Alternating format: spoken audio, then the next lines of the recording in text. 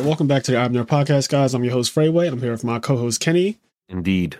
And today we are talking about the Jujutsu Kaisen movie. This has been a long time coming, but this movie came out last year, and strangely enough, I saw it in theaters, but I fell asleep on what I'm realizing now, and at least an hour of the movie, because I just watched it this morning as we're recording this, and I did not see so much of it that it's genuinely surprised me for two reasons. One, I didn't think I would sleep that long. You know how sometimes you go to sleep someplace and it seems like only 3 minutes have passed, but I guess in reality, an hour had passed. So this happens a lot with alarm clocks when you have to wake up for like school back in the day. You remember those scary ass mornings where you say, oh, I'm going to rest for like 5 more minutes. And then you wake up and it's like an hour later. That has happened all too often. Yes. So I guess it was one of those moments where I was like, oh, I'll just get like 5 minutes of sleep real quick. They're just talking right now. Nothing crazy is happening.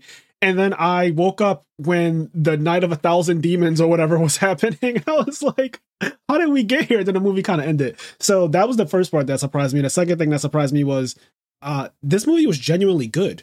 Yeah, I found that interesting. It was cool. The animation was cool. It was interesting. There's a couple different things I want to say about it. Yes. So, okay, before we get into the movie completely, I just want to say, like, how are you doing, Kenny? How's life treating you? Really? How's life treating me? Yeah, how's life treating you, I want to talk about, you sent me a screenshot that was really interesting at like 2 a.m. or something. 2 a.m. doesn't exist, first of all. 2 a.m. actually doesn't exist because the weekend that we just had is the weekend of daylight savings, I guess, ending. I'm not sure how it goes, but I don't know. I feel like I've been told every time for the last 7 times that this is the last time. That people are playing with my emotions. I was at work last night. I get done work. I order an Uber / Lyft to get home. And it's like a 20-minute ride. So It's like 1:43.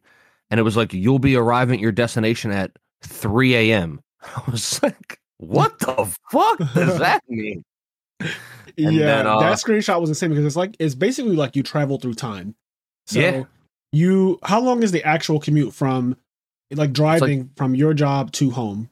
20 minutes. Okay. So when you sent me the screenshot, it went from like 1:40 to 3 a.m. and that just looked crazy. Yep. That looked so crazy. You literally traveled through time. And I thought that was a cool concept because I've taken Ubers so much in my life. It's actually one of the best things that ever happened to my life is that Ubers exist because I don't have to really drive anywhere. I can kind of just be chauffeured around.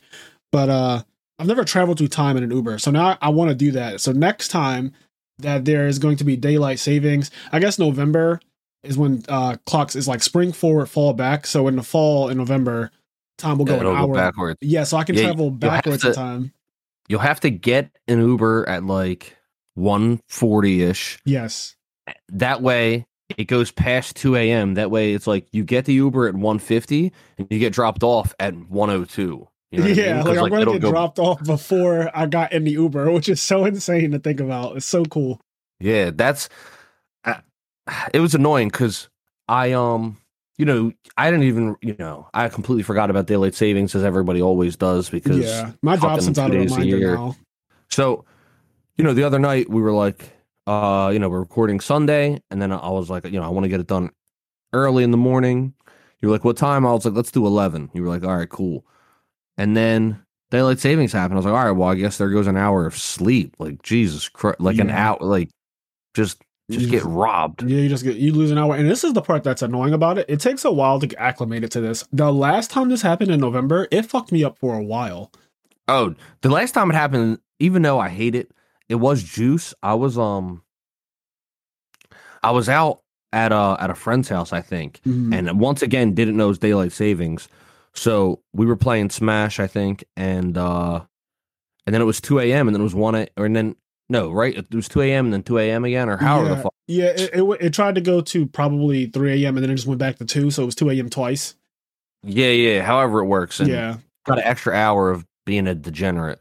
That's pretty cool. Yeah, when it works out in your favor, when time goes an hour back, it's really nice. The only thing I don't like about the November daylight savings, though, is that that's when it gets dark at like 4:35 p.m. every day. Yeah. And that shit is depressing. I actually do not like it getting dark that early in the day.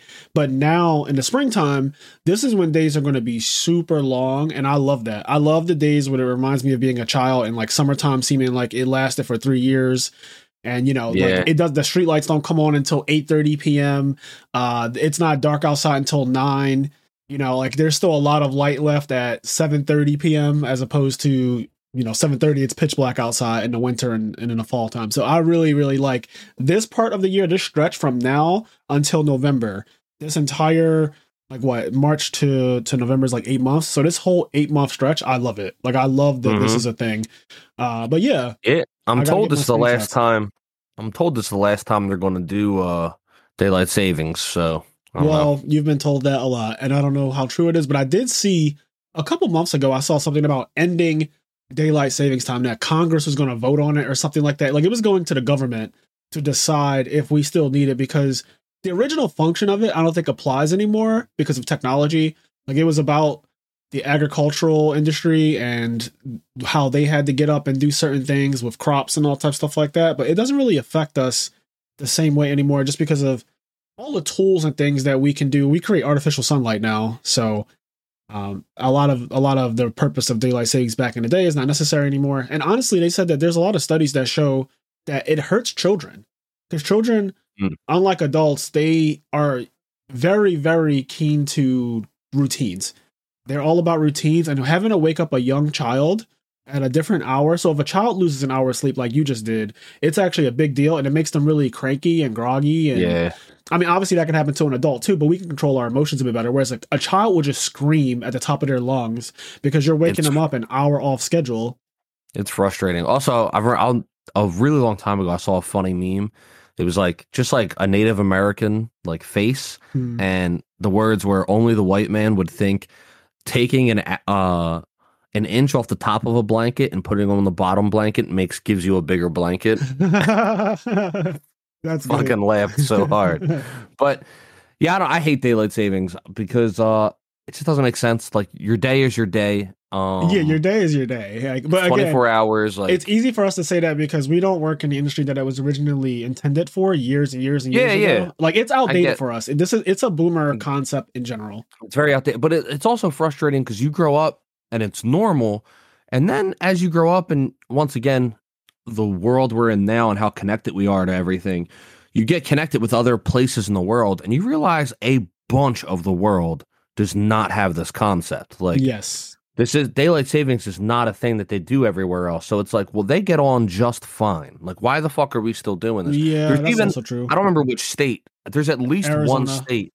Arizona doesn't do it either. So it's like, let's get on the ball here. And I don't think that they're the only one, but I know off the top of my head, Arizona does not recognize daylight savings. They just stay in one time zone. Well, you know, they stay with one set time, and that's it forever. Like they do not change an hour forward, an hour back, and all that.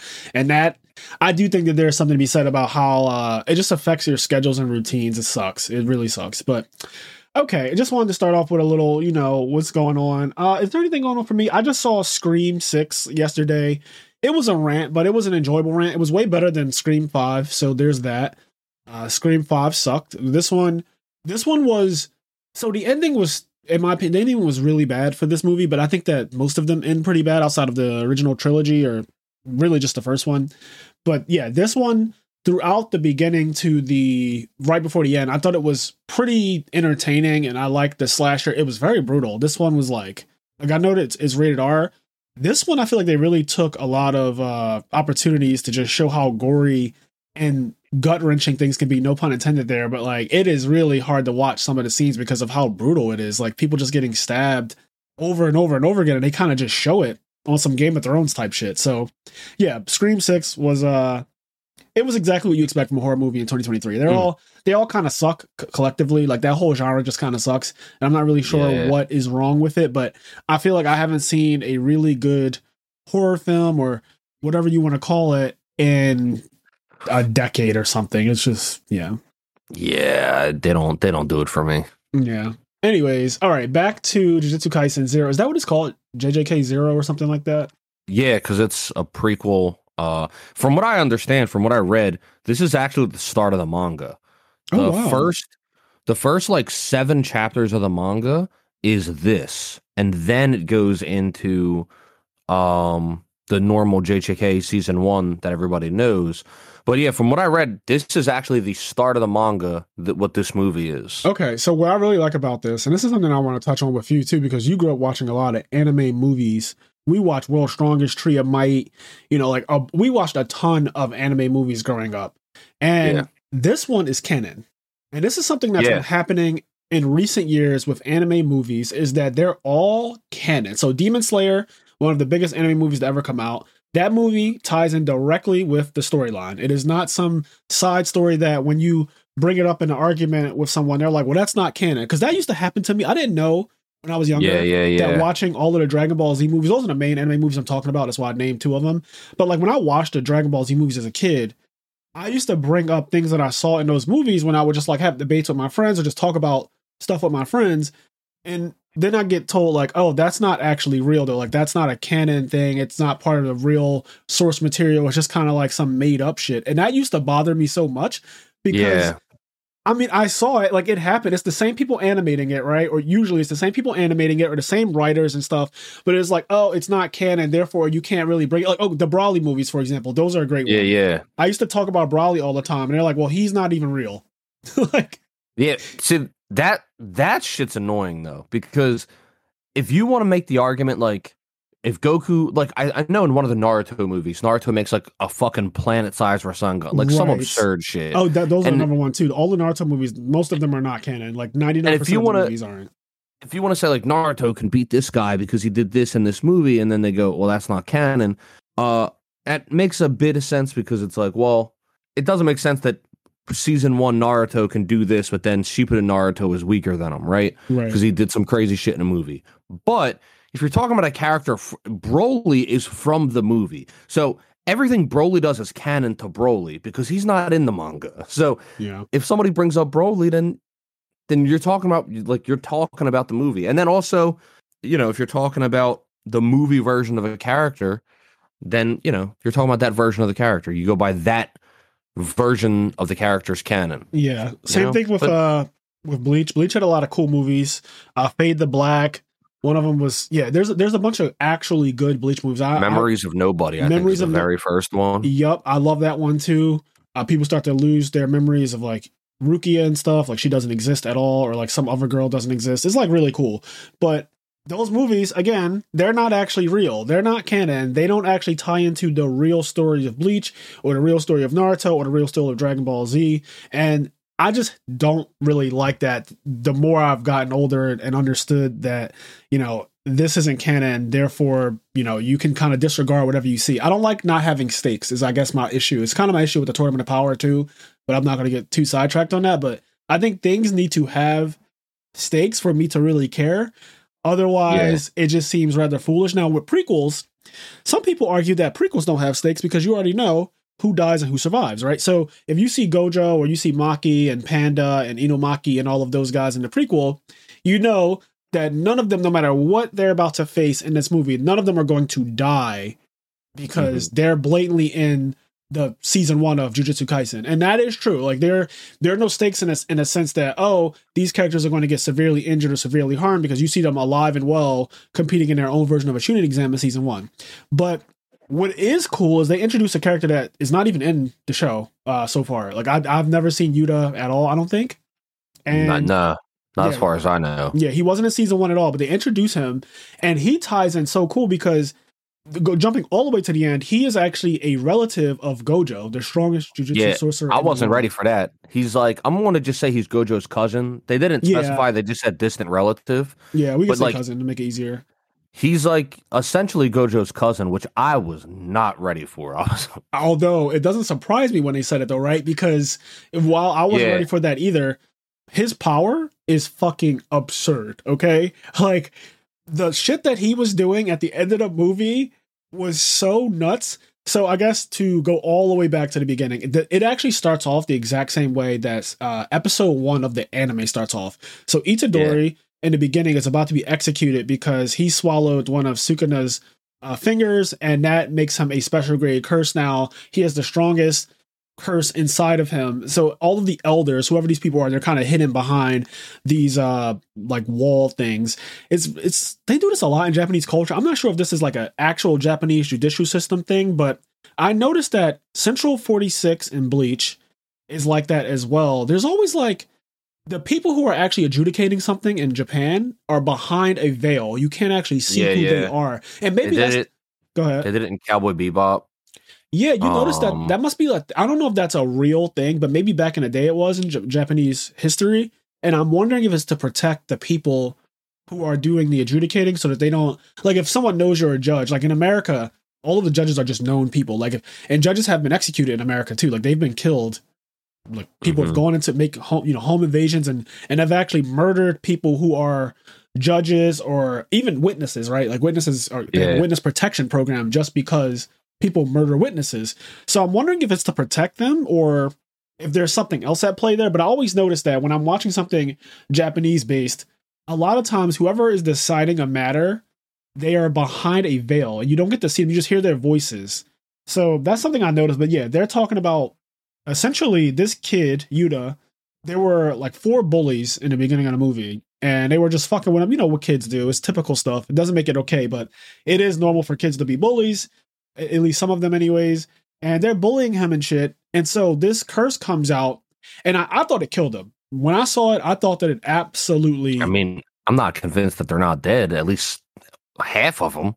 Yeah, it gravely injured them and put them in a state where they will no longer ever be the same, whatever that means. So I don't know. They showed them crushed into mush in a locker. And like the amount of blood that was coming out of the locker was absurd. Yeah, so whatever life they have is not a real... Like, I wouldn't want to be alive after whatever he did to them, right? So that's not much of a life. Like, theoretically, yes, they are not dead, but the state that they're in, I don't want to be a fucking crushed pile of bones that's still just able to maybe talk, maybe just exist. Like, that's not it. That's not really living. But yeah, he basically really, really hurt / killed 4 kids who were bullying him unintentionally, of course. And it was because of this curse Rika that's been following him around for years since he was a child, for 6 years, actually. 6 years. Yeah. So once we find out about that, they kind of go back and show that, as a child, he had this, I guess, a girlfriend, puppy love. When you're in first grade, I had a girlfriend when I was in first grade too. And you talk about things that are not real, like, oh, we're going to get married, we're going to have children. How many kids do you want? What kind of car do you want to drive? Yeah. What kind of mansion do you want to live in? You know, we've been there, right, Kenny? All that weird shit, yeah. So yeah, they're on the playground and it's his birthday and she gets him a engagement ring, it looks like. You know, stuff that I don't know why a kid would be wanting to do something like this, but it's innocent. It's one of those really innocent things that children just do. They don't understand the gravity. They just say shit like, "Oh yeah, we're going to get married. Like this is the person I'm getting married to," and like you're 7. Yes, literally 7. So yeah, she gets him an engagement ring, and then they flash. They go forward, and she got hit by Bus-chan or one of those like Car-chan. And if you don't know what that is, in Japan, like pretty much in every anime, there's always going to be a truck or a bus or a car that absolutely murders a character.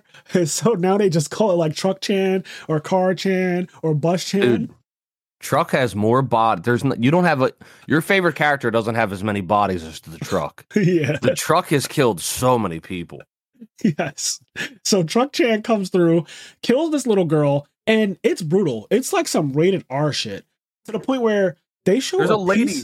Yeah, there's a lady that screams like her head is crushed. Like I forget what they say, but no, you're right. That's verbatim. Her head is crushed is verbatim. There's also a chunk of flesh that Yuta is staring at. It looks like her teeth. It looks like a chunk of her mouth comes out. Because, again, her head is crushed, and I think her teeth fly out. I rewinded it 3 times to try to understand what I was looking at, because it's just like a chunk of meat, but then it has what looks like teeth carved out of it, so like gums. And it's gross. It is very gross. It's very graphic. I wasn't expecting that. And, it's just a really dark moment. But anyway, so she gets killed. Rika gets killed. And after she dies... apparently Yuta couldn't accept it. So there's a plot twist in this movie, and at first it's believed that she cursed him. That after her death, because she loved him so much and she wanted to be with him so much, she couldn't accept the fact that she was dead. So she became this cursed demon looking thing that kind of follows him around and protects him, even against his own will, and is willing to harm anyone who tries to cause him harm or makes him mad or that he hates or whatever. And so, yeah, he's been living with this for a while. And his answer to that was to be secluded. That's kind of like his thing, is that I don't want to be around anyone. I'm happy that to some degree this gets cleared up, because when I was watching it, you know, you're under the impression that like this girl died. She was just like a completely normal girl that was in love with her childhood friend. She dies, and then she ends up becoming like essentially like a ghost, like haunting him, right, and cursing him. And but she's like the most powerful fucking curse on the planet. Like she's OD powerful, and I was like, why is she so, like, why the fuck is she so strong? That doesn't make sense. That doesn't make any sense. Yes. And I was wondering the same thing too. Like, why would it? Yeah. Why? Yeah. Go ahead. It gets answered, as me and Fraser already said, that he's Gojo's cousin. So he's part of one of the 3 great clans. He's, I forget what they said the name of the clan was. Oh, I will never get it right. It was something long though. Yeah. So he's one of the 3 great clans. He's a distant relative of Gojo. And so as we know from Gojo, if he's a relative, like he's broken, he must have like a ton of spirit energy or whatever. He has a ton of cursed energy because Gojo comes from whatever clan has the eyes, and I guess they're the strongest.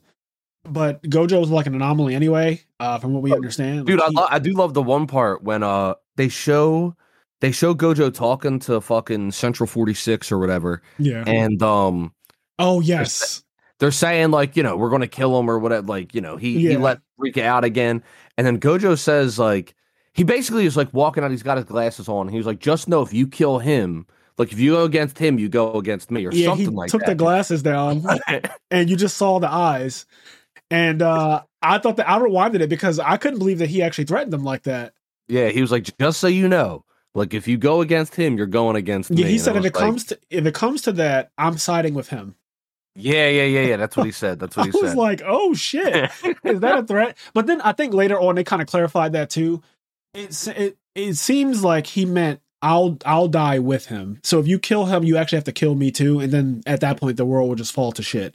Because later on, he says, hey, by the way, he could just be saying this to the kid, to Yuta. But later on, after Yuta releases Rika, when he goes on his first mission with Maki, he tells him, okay, you're going on a mission with Inumaki this time. And this time you have to not let her out. If she does come out, we got lucky the first time that she went back in or whatever, and she didn't do too much harm. But if she comes out this time, me and you are both going to die. Yeah. So that comes after he made that threat to Central 46. And I was like, oh, maybe that's what he meant. Like, if you kill this boy, you also have to kill me because I'm not accepting living if you're going to kill a child like that. So that's kind of what I interpret as. But then again, it could mean, because he did show the eyes, and I was like, well, why would you be doing that? If you're not planning to attack them. But like, he could zero diff anyone. So yeah, you know, Gojo's one of the things that I don't like about JJK's story.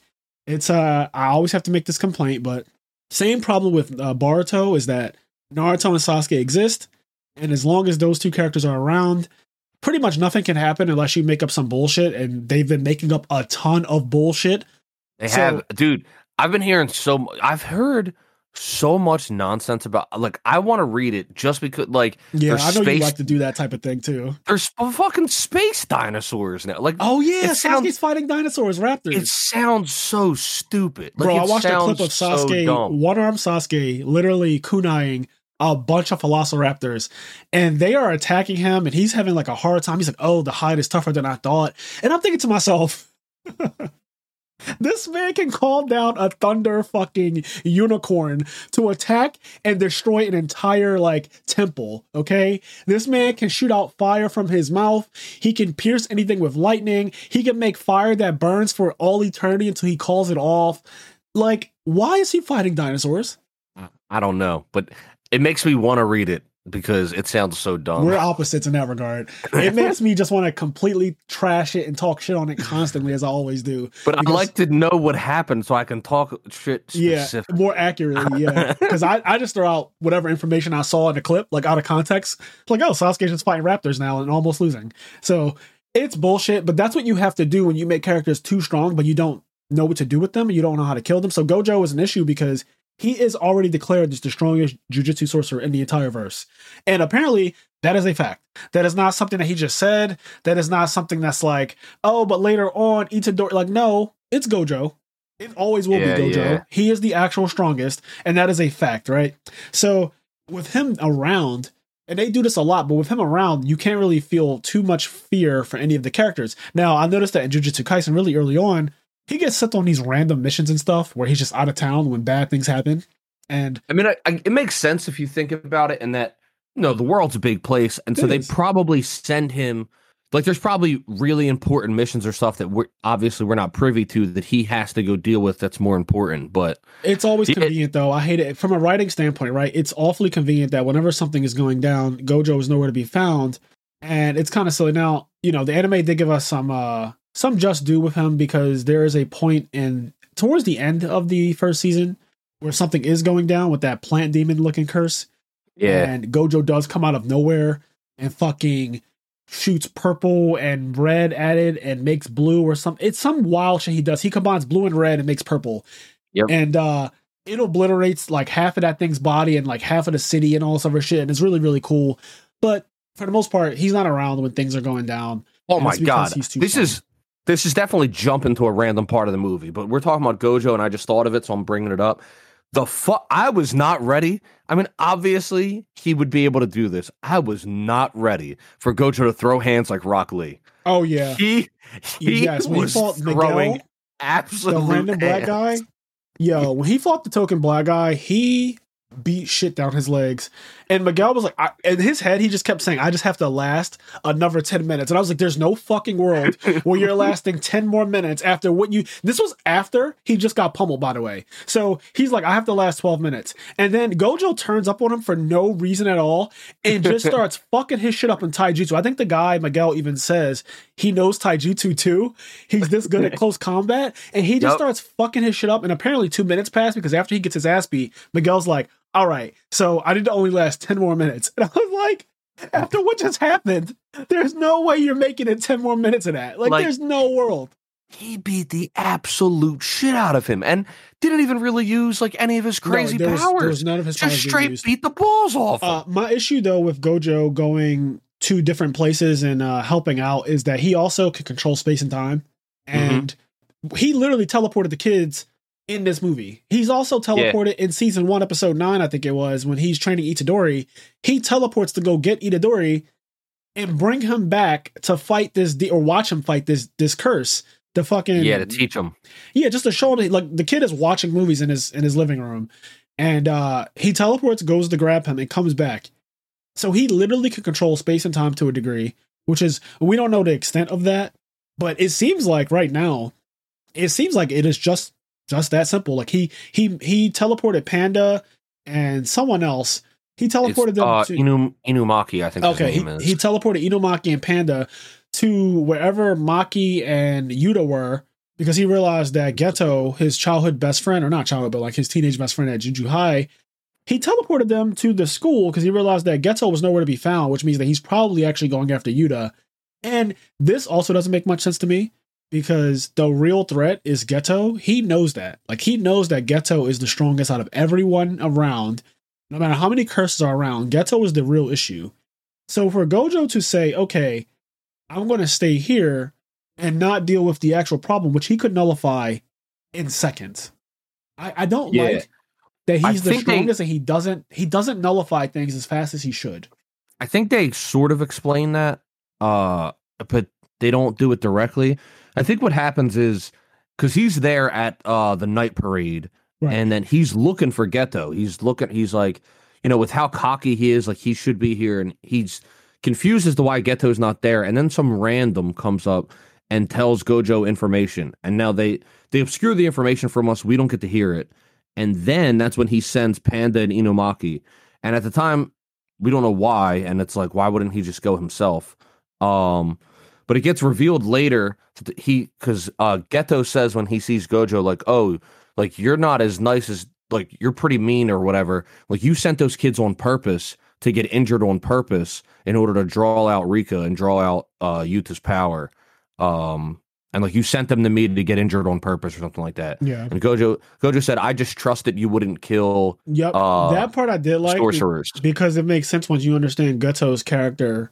Later on, they revealed that he is a hardcore racist against people who are not sorcerers. I guess you would call it racist. I wasn't sure what to call it. I mean, I guess it is just as simple as calling it racism. It gets the point across. There's a couple reasons why I call it racist, because I noticed that, again, this is another thing that I'm seeing a lot in Japanese anime and culture, but monkey is definitely used for racism a lot. And we don't have to go any further than just Frieza, right? Frieza. Good old Frieza was the child. All of us as children grew up with Frieza calling Saiyans monkey. And so as soon as I heard Geto using monkey as a term to describe muggles, and if you don't know what muggles are, that's a Harry Potter reference.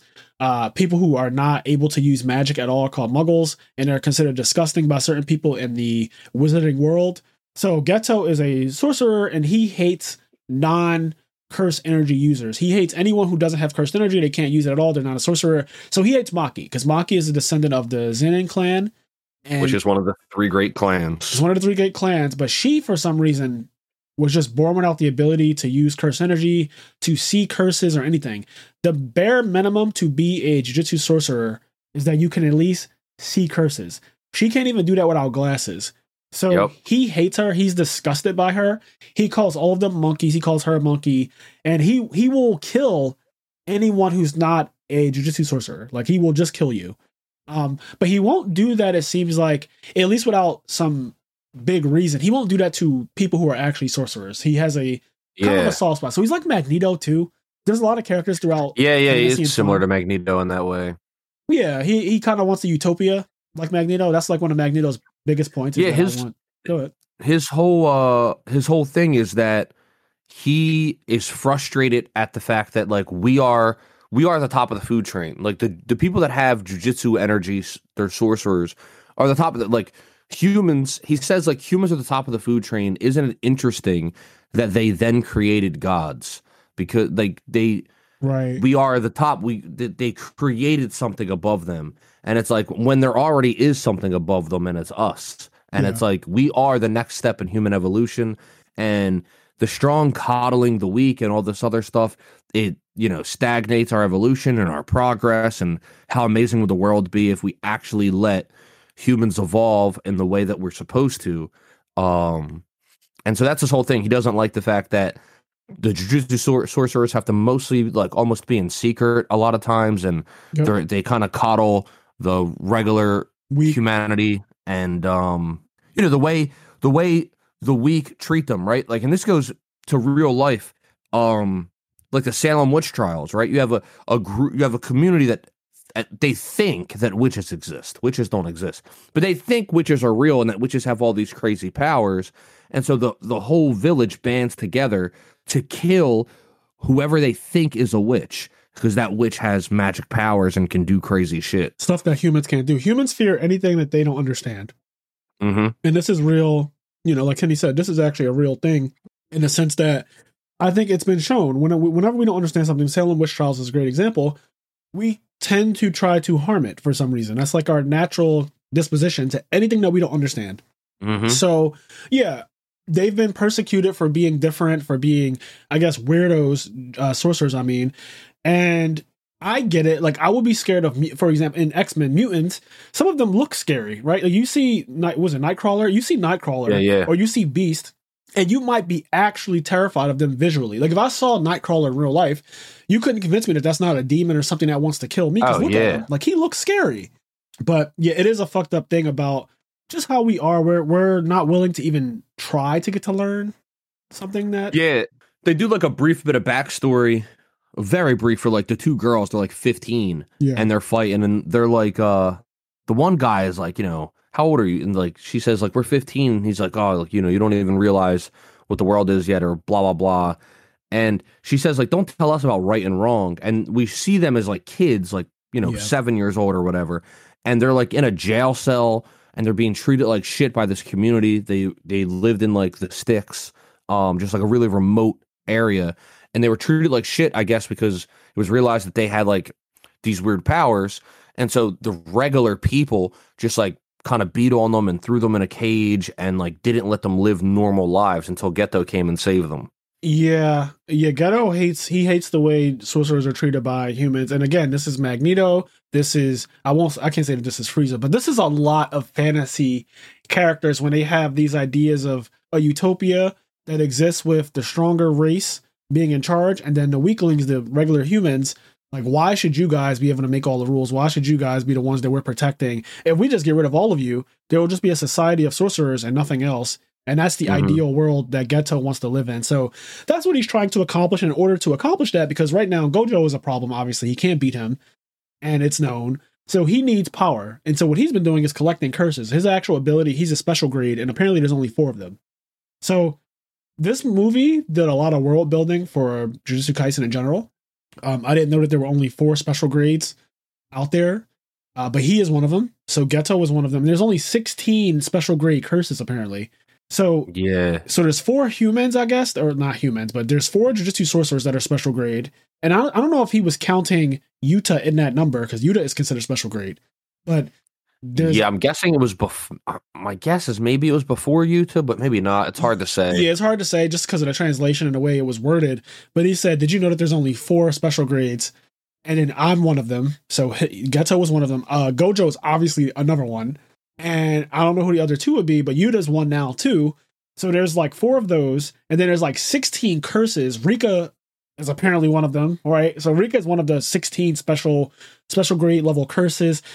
And yeah, special grades are a big deal. In fact, they make such a big deal about it because when Maki sees his student ID, she was asking him like, "Hey, what grade are you, Yuta? Like, what are you? You're probably grade 4, which is the weakest level, and then it goes all the way up to grade 1, and then special grade."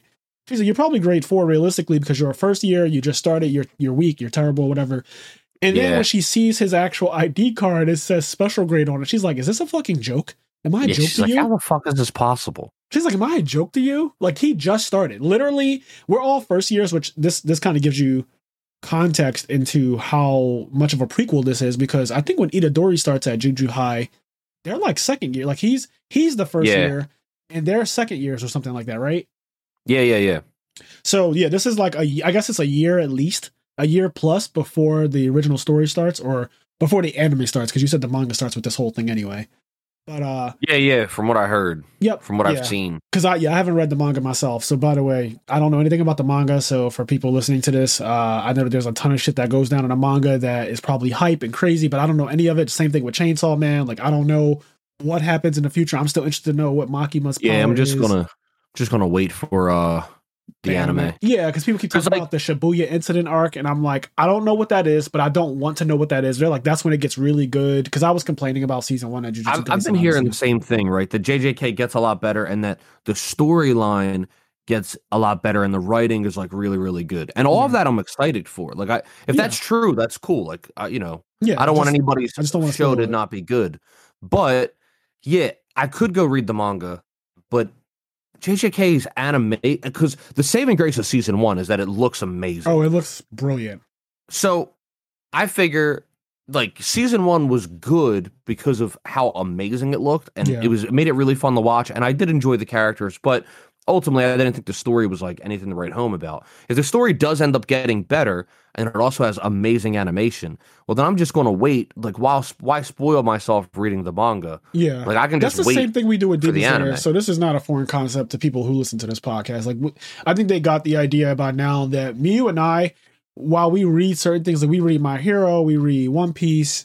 When Naruto was out, we read that. Probably Bleach, stuff like that. But then there's certain things, like the newer class of anime has just been so good in terms of animation that a lot of it I don't even want to read, nor do I really have the time to. So I don't mind. I don't mind just watching the anime when it comes out. It also gives us something to talk about for the podcast. Yeah, there's also just so much to do. That's the thing. It's like, I'd rather just... Now, that said, there are some things, like, for example, My Hero Academia. I think My Hero Academia, the animation is really, really good as well. But when I got current with My Hero, I want to say it was maybe season 2. I think, is Really when early on for both of us. Yep. yeah, because I don't think I really started it until season 2 was out. Maybe Same. I don't 100% remember, but I was like, well, I'm not waiting. Like I was in. Yes, My I was Hero like, well, was I'm not so waiting. good. Yeah, some But of that's them the are thing. too good to JJK wait. didn't do that, right? Like Yeah. if JJK season 1 was absurd, then it made me go, well, I can't. I'm not waiting. Like I have to read it Yeah, because that's that's what happened actually with One true. Piece. At some point, I was like, well, I gotta keep. I have to read it. Like I can't Yes. wait. So wait, when you did One Piece, you watched it first or did you read it first? What was your initial? Well, I started watching One Piece. I watched One Piece up until Skypiea, and then Was when that current? That wasn't current at the time, though. no, that wasn't current at the Okay. time, but I was watching it with a friend of mine, and we were watching it together, and then he was just like not really consistent. Like I would keep being like, "Hey, you want to watch One Piece?" And he'd be like, "Oh, not right now." And he was just like busy, and I was like, "Okay, well, I got tired of waiting," Yep. and so. But I didn't want to. But like, I felt like a scumbag if I just watched it, and so eventually I was like, "Well, I guess I'll just read it then." I was like, I'm fucking tired of waiting. Yeah. And You so felt I the just like workaround. I did a loophole and I just fucking read it instead. And I read but when I got current with One Piece, it was the Fishman Island arc. It was Yep. that's where the manga was. So when I got manga current, the very first time the manga was at Fishman Island. I wonder where it was when I started reading it because you read it before me, and I read it after you. I'm not sure how long after you, but I ended up reading it after you, and I'm trying to think about where. So it's obvious that when I got current and when I started reading it, it's stretching as it's go. Like I'm reading it, but then it's also going chapters. It took a while to catch up, obviously, because One Piece Yeah. is so long. And when I started reading it, Well, there were already you like caught up- 600 and something chapters out. When you caught up, didn't you catch up? Did you catch up during Dressrosa, or did you catch up before Dressrosa? What's before Dressrosa? Punk Hazard. I feel like it was around Punk Hazard because Yeah. I actually read all of Dressrosa, and I remember saying that this arc is dragging. It got to a point where I was reading it week to week. So Dressrosa was dragging for me. I feel like I caught up to around the time when the islands that was split in half by ice and lava. Yeah, that's Punk Hazard. Yeah, I feel like around that seems to ring a bell for me. Like something about the two admirals fighting Akainu and Aokiji. I think that around then is when I caught up. Like it was around that area. It wasn't quite Dressrosa. I don't think started officially yet, but I think that I was probably close to Dressrosa. So whatever year that was, but I read One Piece in like 6 months, and it did the thing like you said. It was just too good to not read it a lot. Like I've seen a couple fights. I've seen things in One Piece. I've seen Gear Second before I actually knew what it was. Just because like clips and stuff like that you'd see, and I'd be like, oh, this still doesn't look like it's for me. I didn't know anything. I was ignorant. But yeah, One Piece was too good to just not read the whole thing. And My Hero, same thing. Watching My Hero, I started off watching it, and it was so outrageously good that I was like, holy shit, I have to read this now because it was just that good. So sometimes that does happen. But with JJK, like it's very generic. And it also looks really, really good. So with the generic storyline with Chainsaw Man and JJK and even Demon Slayer is pretty generic of a storyline. I've decided that I'm just gonna watch these when they come out, and it actually adds to the excitement level when I'm watching because I genuinely don't know where it's going. Yeah, it does. I think the only, off the top of my head, or it might be different, the only anime I can think of that I've watched that got me so absurdly excited, but I didn't read the manga, is Attack on Titan. Like Attack on Titan, for all intensive purposes, and any other example, I would have just went and read the manga. Yeah, like, you tried though. We did try. Yeah. We stopped. We just stopped. Yeah. The manga art is just not. It's just not the same. Because like, I'm not to say that it's bad, but the animation and the artwork, and then the soundtrack of Attack on Titan is so fucking good. Oh my god, yes. And reading the manga is just like, I just don't want to do it. Like I'm just gonna wait. Like especially now that Attack on Titan happens. Like when Attack on Titan went MIA for 5 years, it's like, well, it might never come back. Like, you have to read the manga. Yes. Yeah, you and I did read the manga for Attack on Titan for a little bit, but there's a couple things wrong with it. The actual art style is not. I don't really like it. I don't think you like it either. But then on top of that, it's a month-to-month manga. Yeah, And yeah, it's and hard to keep up with. I don't do well with month to month mangas. I don't know why, but I won't lie, I did make an attempt to like get into Boruto. And once I realized that shit was a month to month, I just stopped caring. I was like, okay, so this is a no for me because Naruto was a week to week. Yeah, yeah. And One Piece is week to week. So I do much better with week to week. It's much easier to keep up with. But when you do month to month, first of all, what fucking day of the month does it come out? I never know. And that may be my own that's laziness. a rant. That's a rant. I never know what day of the month it comes out. So whenever I ended up seeing it, it would always be like a week or two after it actually came out. And I'm like, oh shit, I didn't even know this was out. That's fair though, right? Because like if it's a weekly, it's like it comes out Saturday, it comes out Wednesday, right? Yep. But like if it's a monthly, it's like, does it come out every 15th or does it come out the third Saturday of the month? Like when the fuck does it come? Like it's so random. Yeah, it's really random when it comes out. So I don't do well with that. But yeah, Jujutsu Kaisen, it looks beautiful in this movie. The crazy thing is this movie looks just like the anime. That's how good the anime looks itself, though. That's like a testament because before, anime movies used to look special. They used to look like, oh my god, the animation on this movie version, like Bleach and Dragon Ball Z, the animation on movies was so much higher than the actual anime. And now, I really didn't see a difference when I was watching the JJK movie and the actual anime. They look exactly the same. Like this movie had some really, really cool scenes, but, and maybe this is just a testament how dope the scene is. It's none of those scenes were as cool as Itadori and what's his name?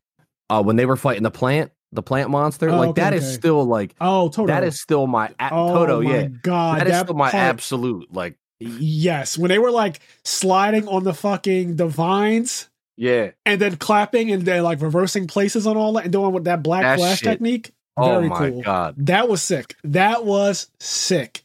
Yes, but that's crazy though that we're able to say in 2023. Animation has gotten so good, especially Mappa. I think Mappa's behind a lot of the high animation stuff that we see. They do a lot of good shit, yeah. Yeah, Mappa's up there. They're one of the best. The only thing I hold against Mappa is that they were smoking absolute crack when they decided Attack on Titan's fucking schedule for the final season. Yes. Oh, is that behind Attack on Titan? I think it's Mappa. Yeah, I think you're right. They were just like, I don't know what they were doing. I don't like, whatever. We talked about it. They were smoking dick though. Yeah, I agree. Whoever the marketing team is on Attack on Titan is doing a terrible job, and it sucks because the actual content is amazing, but the scheduling is really bad. The thing about Jujutsu Kaisen that I want to say, because you brought up the music of Attack on Titan, and I realize, so that's obviously missing from the manga, and that's missing from every manga ever. There's no actual soundtrack. There's no, there's no actual soundtrack for mangas. But when you watch the anime for Attack on Titan, a big part of what makes the show so good and so tense is actually the music. And I'm noticing that Attack on Titan is kind of in a league of its own when it comes to that. Because I don't think of JJK's music at any point as being something that's like, holy shit, this music right here is really cool.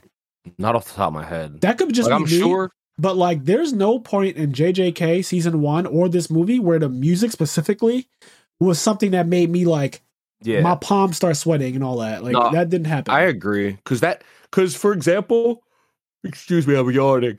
My bad. I just woke up. But for example, One Piece has some absolute banger songs like the Straw Hat Strut. Yeah. Like when the Straw Hat Strut song comes on, like it is on. My Hero Academia has some amazing fucking songs. Oh my god. You say Run is still that is still just like you that say gets Run me gets going. you fucking hype. Yes. Like, it is. So there are anime that have music that like really gets you there. For JJK, and not to say that the music's not good, it's just that at the moment I don't really remember it. Yeah, it doesn't really stick out to me. Even with Demon Slayer, there's only one particular song that really got me, and that's the song of Kamado Tanjiro, right? Like episode 19 when he first does Hino Kami Kagura. At the end of the episode when he says, "I will never let anyone take my sister away," and like it goes to the ending credits, and you see his mom holding the kids and everything. Yeah, I started literally tearing up, basically crying. There was a huge amount of emotion and everything like baked in. Like it was so much more than just the song. The song was like it tied together all this emotion and like his father and the family, and like we know that his whole family's dead. Yes, and that shit made me damn near cry. There was so much woven into that, and that's the song was beautiful, but then it made the whole moment even more beautiful. Yes. So there are moments in certain anime where the music is like a big driving force of why it's good. JJK hasn't had that moment yet where the music is like, holy shit, that soundtrack was amazing right here, or this was like something that I want to play back. Even more so, I think this was this movie, unless it was another anime I watched. The start of the movie, like had like a open, like the music at the intro of the movie was like, which movie we're talking about? The JJK Zero. Okay. I think it's this. If I'm wrong, I've watched a couple different anime recently, but I think it was the JJK Zero movie. But the music was like really like chill, and then out of nowhere it was like fucking random. Like it just like a guy was just like really loud and like, oh yeah, he was speaking English. Like, he was singing in English in the beginning. Like it started off like a chill song and it sounded nice, and then it was just like yo da da da, like it was just like, and then he just started speaking English out of nowhere. And I know that in Japanese they love to mix in English. I guess that just sounds cool to them, the same way I think that Japanese voice acting sounds cool to us. It never sounds so. Being an American, being an English speaker is my first language and really the only language that I speak. When I hear people in Japanese sing in English, when it's a female, it sounds really, really nice sometimes. Mm-hmm. The males though, I don't I don't really see it for them. Like the song Kenny's talking about at the beginning of the JJK movie, I wasn't like, I don't go up for that song. In fact, I barely remembered it until Kenny brought it up. But I forgot about it too. But that shit, I was like, what is happening? With My Hero though, there's a song in My Hero that's really emotional. It's when he has Eri on his back. And he's fighting against what's it called? What's that guy Overhaul. Called? Overhaul. He's fighting against Overhaul, and they play this really, really sad version of You Say Run, basically. It's called You Plus Might, I think, something like that. That song is so fucking emotional, but it's mostly in English. Like it's a woman singing, and it is so emotional that literally there have been times when I turn the volume all the way up, I close my doors, and I just listen to it, and it makes me like super emotional as I'm doing something else. Like I'll just be, I don't know, like sorting cars or something, but I'll play that song and it just really gets me in my feels. The same thing, a song that I keep going back to from Kingdom Hearts is Shion's theme. I think, I don't know if that's my God. That fucking song is so good. There's a video on YouTube that I have favored. I barely favorite anything on YouTube. Like I never really use that function, but I used it for like 2 things. Or like add to a playlist or whatever. I forget exactly what it is, but I've used that function to like save something where I can go back to it whenever I feel like it. And that theme from Kingdom Hearts, when I tell you, is like the absolute best thing I've ever heard. My ears have never heard anything better than that. Like it is that good to me. Shion's theme is really, really just heartbreaking. It is literally heartbreaking.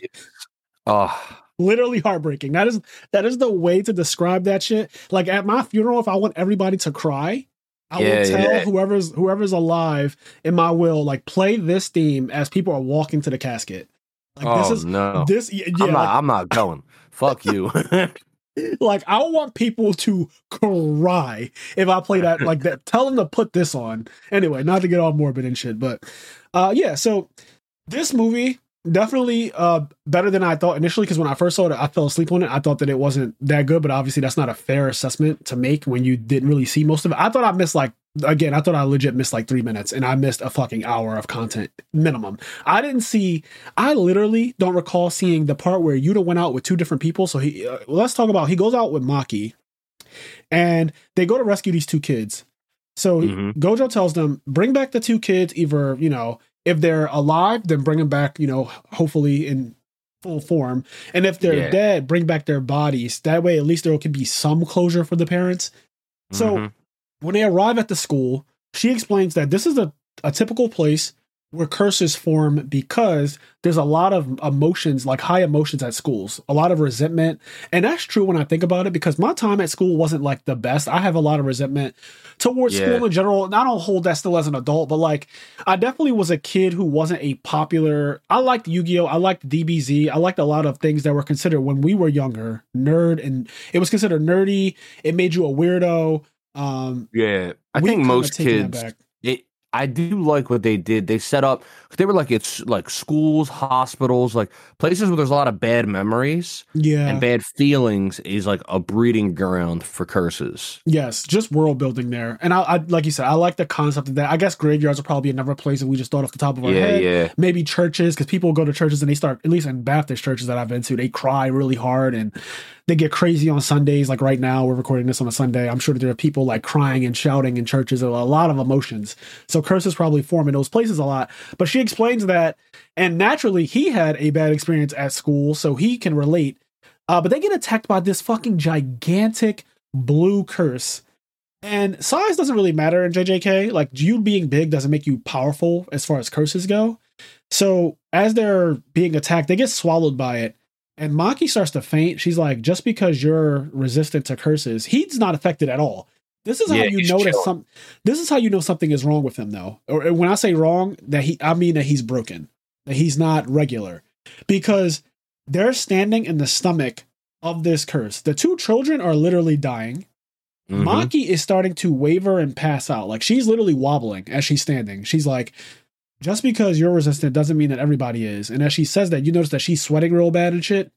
So she goes to pass out, and he's like, okay, I don't want to lose my friends. I don't want to lose these kids and stuff. So he calls Rika, and that fucking curse comes out and rips this thing apart and grabs the curse by the head, slams it into the school, and starts pummeling it and ripping it to pieces. Yeah, it brutalizes it.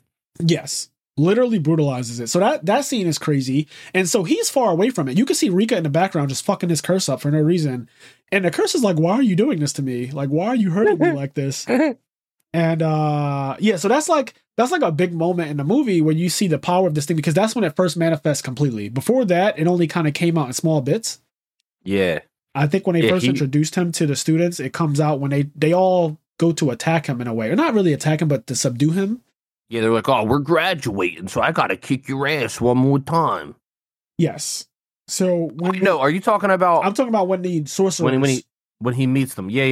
He meets Panda, Inumaki, and Maki. These names, but yeah, he meets them, and they're like, "You're fucking cursed, kid." So they all pull out their weapons and shit, and they kind of put them up against the chalkboard. But then Rika comes out, and she grabs Maki's weapon.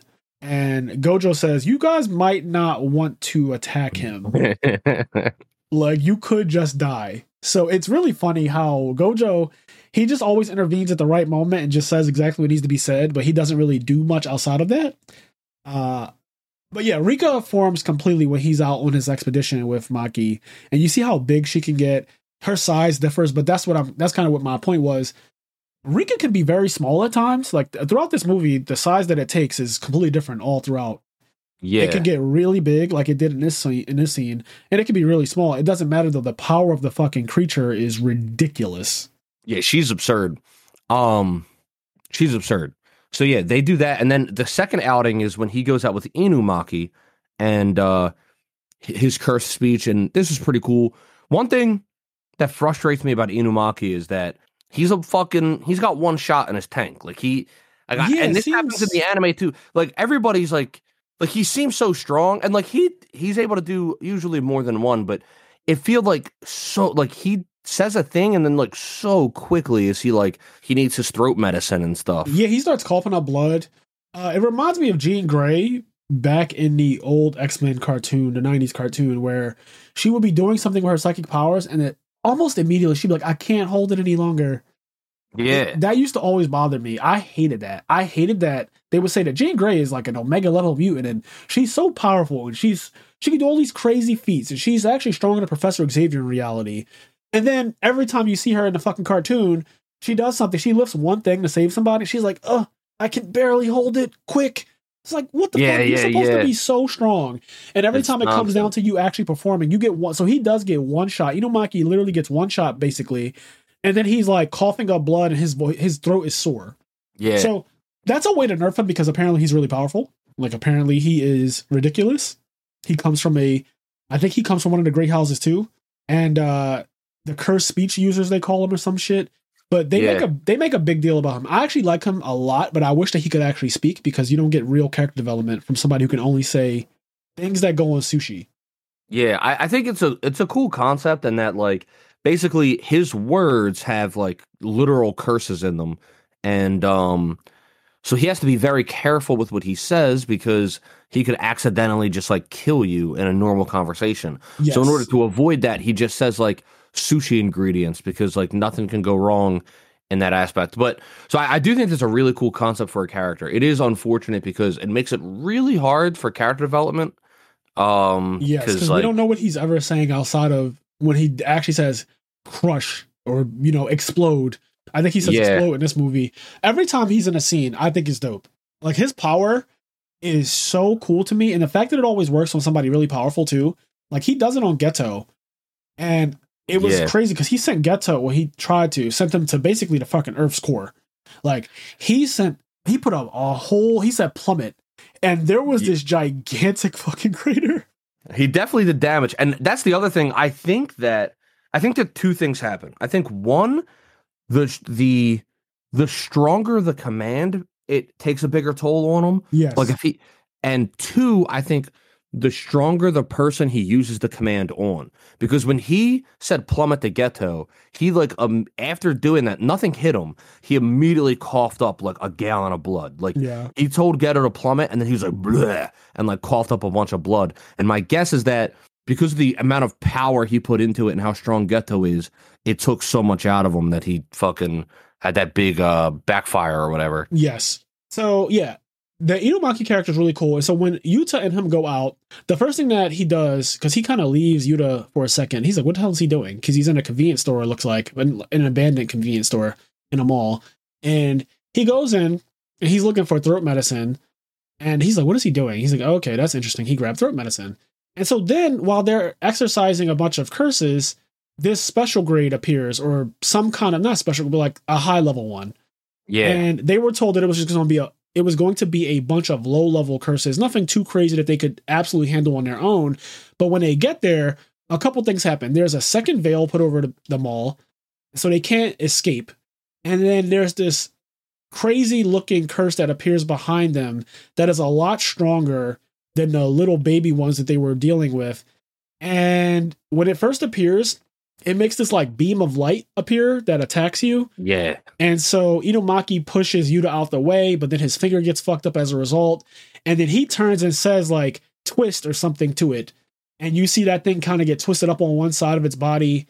And essentially what ends up happening is it gets really tense because they realize that Inumaki's power was not enough to just solo it, but like at least in that moment because his throat was fucked up already. Yeah.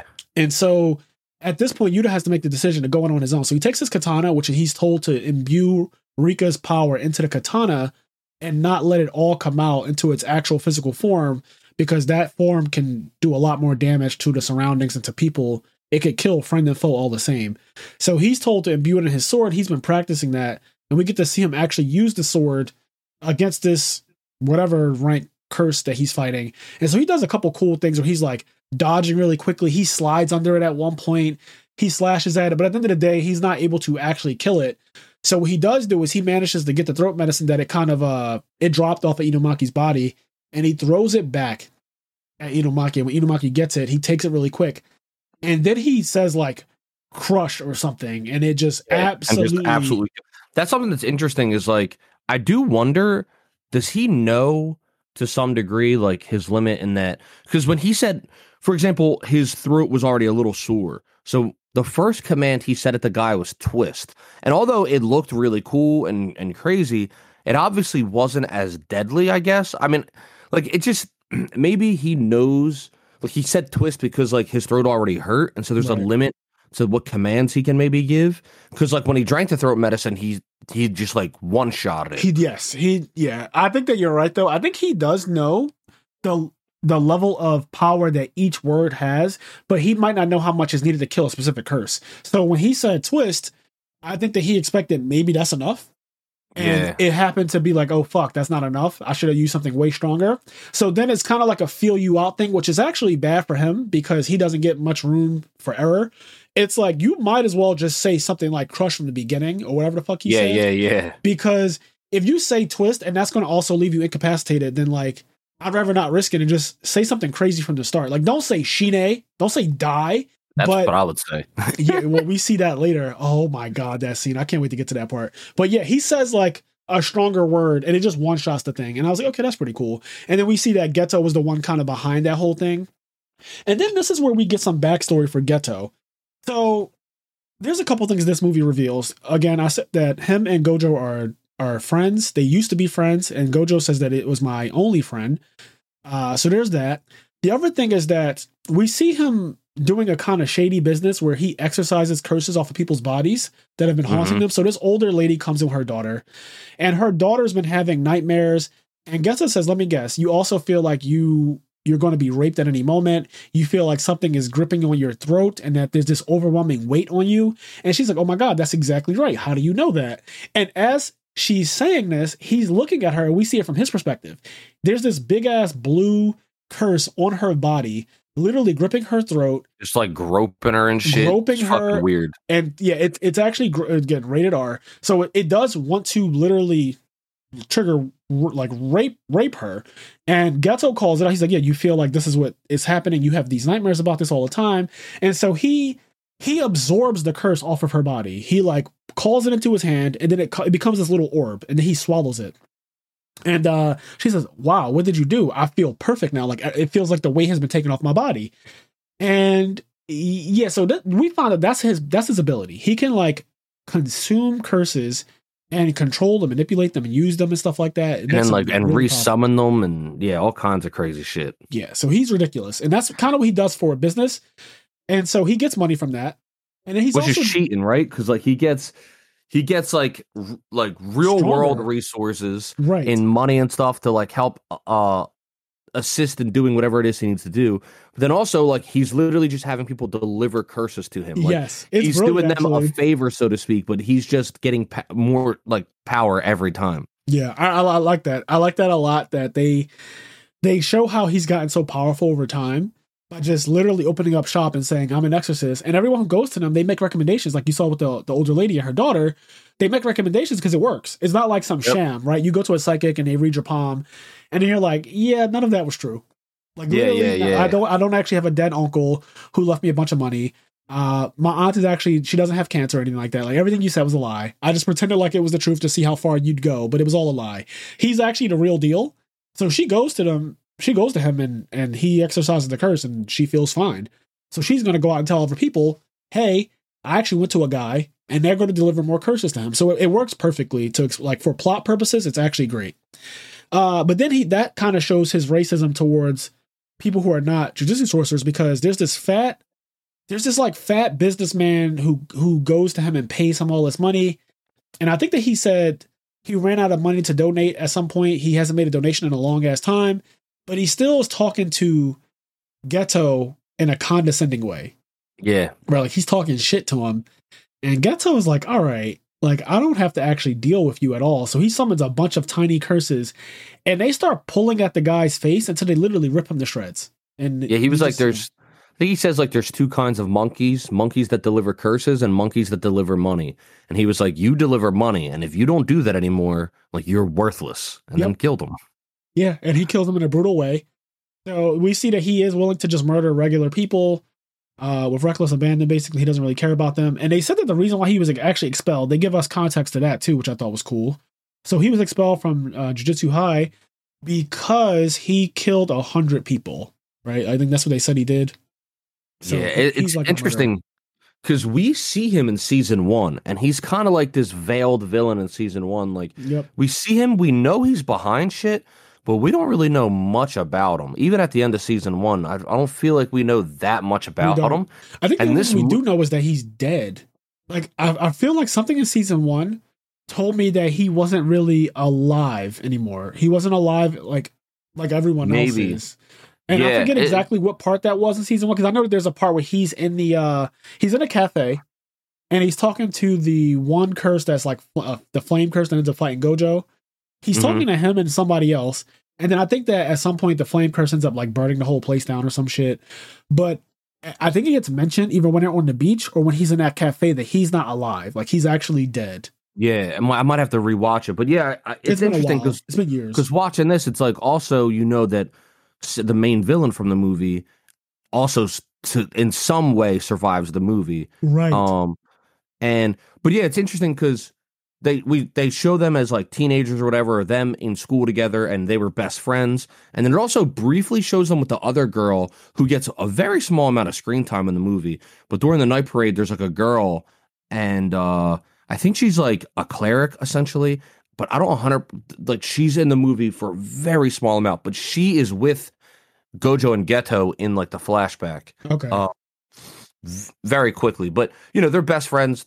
And it's interesting because Gojo still very much cares for Geto. Yeah, you can tell he has a soft spot for him still. Like, yeah, and I thought the end of the movie was cool when like he was all messed up, and then like eventually Gojo like gets the ID from him, and they have like a nice conversation. But when he gives the ID back, he's like, where'd you find it? He's like, oh, I actually didn't find it. My best friend found it. But like doesn't give any context to like who.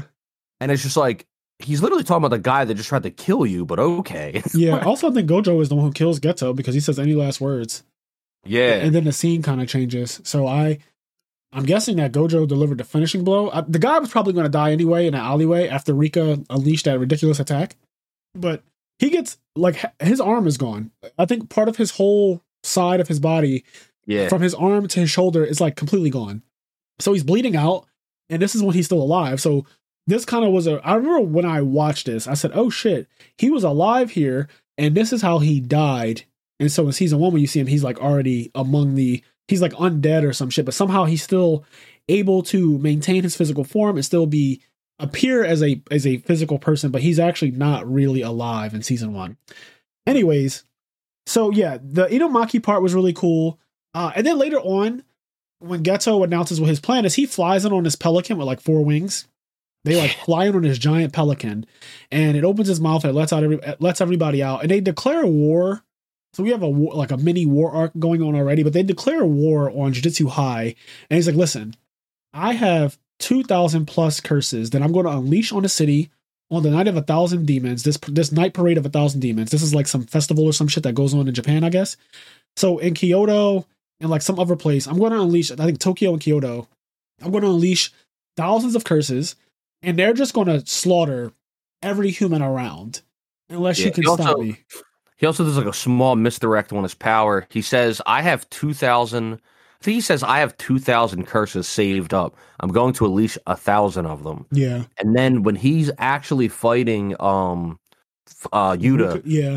he said, I think he mentions he has 4,000 or maybe 6,000. Like, you were right. He says it's a 4, higher number. It's 4,452 or something like that. Yeah. Because he said, I'm going to unleash all 4,452 that I have saved up. Yep. And he does Maelstrom.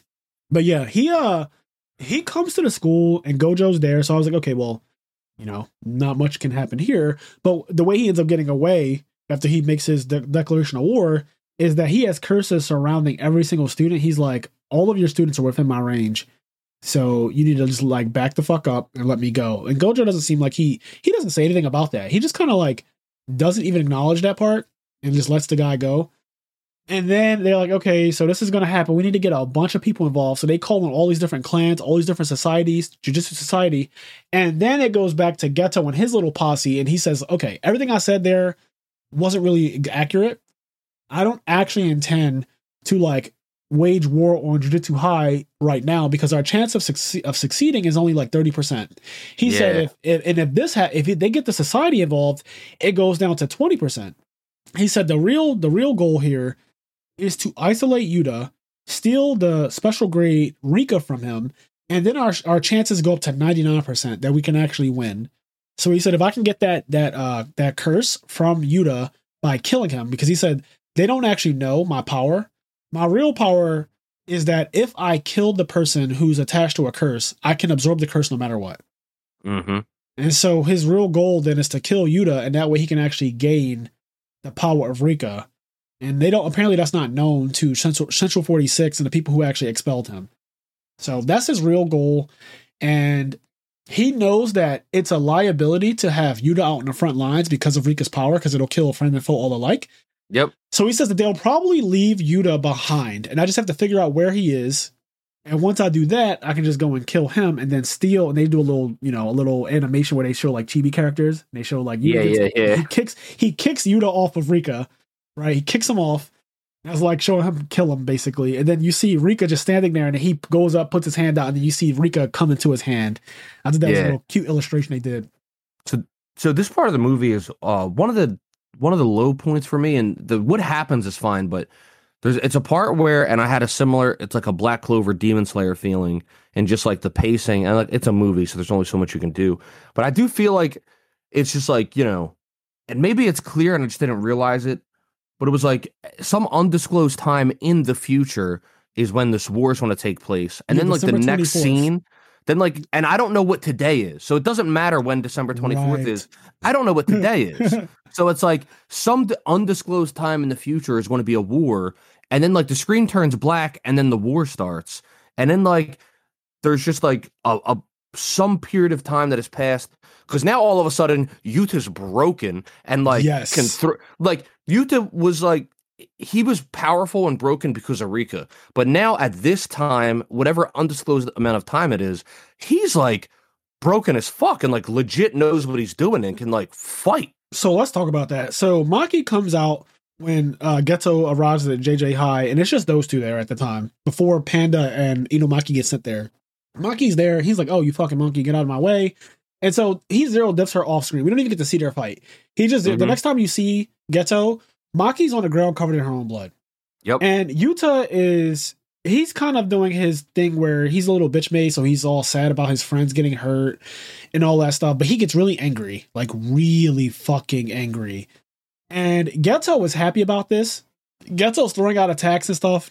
Inumaki and Panda come. I actually like the fight between Panda and Geto. Yo, Panda was going ham. I love when he's like, "Oh, there's been a breach in my veil." And he's like calculating where the breach was. Like, it'll take about 5 minutes to get here. Right. And then Panda comes through the fucking ground. He's like, "Did they break through the buildings to take a straight line? Like, did they shortest path to me?" And then Panda amps the fuck up and he rumbles. I like that he has those different forms. So at first he's fighting in his base form, and then there's a part where you just see him come through a bunch of debris and smoke, and he's just in this like the scary looking gorilla form. I think that is what it is, right? A gorilla form. He's in a gorilla form. That's what I was thinking of it as. Yeah, he goes into that form that like beats on his chest and is more suited for combat. He starts throwing blows, and at one point he does get a couple good licks out on Geto, which was like, okay, so he actually scales pretty decently. But then of course Geto just, turns up on him. I think he grabs Maki's weapon and throws it through his body. Yeah. And he's like, I was able to beat you pretty easily. And then he says something. He says like, he basically says like, you're really predictable or something. And then Panda says like, that's because like, that's what I wanted you to do. Like, yes. Like I'm being predictable to lead you into this spot right here. And then that's when Inumaki comes out of nowhere and it says like plummet, and that big ass crater comes out. And then you see the top of Geto's head start to get like crushed. And it looked like honestly, if he wasn't the main antagonist, I would say like that should kill him. Because the way it looked, it was like you literally see his head get like crushed down. Yeah, he got Chainsaw Manned. He did get Chainsaw Man for sure. He definitely got collapsed. But when the next time you see him, he's basically unharmed. And he continues the fight. After that, Inumaki starts coughing up blood, so he's out of the fight for the rest of the fight. And Panda also was pretty injured. So then it's up to Yuta to actually Panda lost his arm. He got a spear through his chest and lost his arm. Right. Which apparently he just regenerates. But yeah, that happened. Yeah, he just regenerates later on. But yeah, so everybody else is out to fight. So now it's up to Yuta to actually do something. And, like Kenny said, I didn't expect that he was going to be this powerful, but he just starts fighting with Rika in tandem. They're just completely on some Naruto and the Nine-Tailed Fox, how it took a while for Naruto to actually gain the respect of Kurama and use its power. Yeah, Yuta's already there. So he's just fighting against him. And Geto pulls out this cool, I forget what that weapon is called. It's like a bow staff, but it breaks off into 3 sections, like a sectional staff. Yeah. He has one. I love that weapon, by the way. Every time I see it in anything, I love that weapon so much. There's this game I used to play back in the day called Suikoden. And the main character of one of the games because there's a bunch of them, but the main character one I played, he uses a 3-pronged staff. Yeah, I think they just call it a 3-section staff. Okay. So yes, Geto uses that weapon. And there's a part where Yuta comes at him from one angle and Rika comes at him from another angle. And you see him, he's blocking Yuta's attack with the sword, and then he also has Rika behind him. He's blocking her attack as well. I was like, holy shit. Like, he's actually able to block both of their attacks at the same time. And he's just the way it looks like Orochimaru playing around. Yeah, yeah. Like he's not taking either one of them seriously. So I was like, holy shit, he must be really strong. He's a problem. Yeah. But even that, even him not going all the way, and once again, like there was stuff in this movie and like aspects of the plot and stuff that I did like, but you know, this is one of the things where I was just kind of like, where exactly am I at in the timeline? Like, how did Yuta? We did have a scene of him training. Like the one scene of him training with Maki was cool as shit.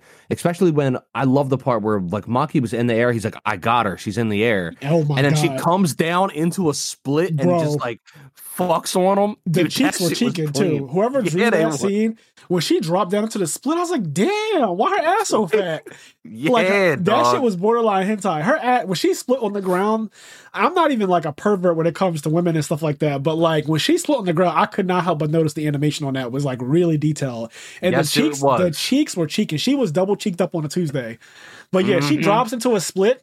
My man misses his attack completely, and then she just fucks him up real quick. And then she hits him on the head. Him up. And he's like, was that necessary? And she said, actually, it is, because without pain or without the threat of pain, you won't evolve fast enough. So, yeah. And so, yeah, it's just one of those things where it's like, I don't know what today is. So now that it's December, like, I don't really know how much time passed. I don't know how much Yuta really trained, because now he's like confident. He has like actual technique and skills. Like he knows about, because like this shit was never even shown to us. He out of nowhere gets his hands on a megaphone. Bro, this is the part this is the best part of the movie to me. This is better than the shit that Gojo was doing. This is better than like, you know, Gojo did a lot of cool shit. He clapped his hands at one point, used space-time jutsu to like make people disappear. He beats the shit out of Miguel.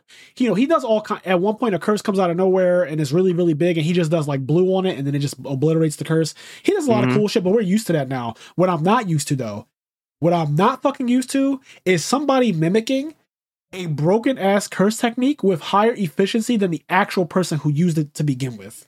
Okay? Yeah, he pulled out the megaphone, and the megaphone had the symbol of Inumaki's clan on it.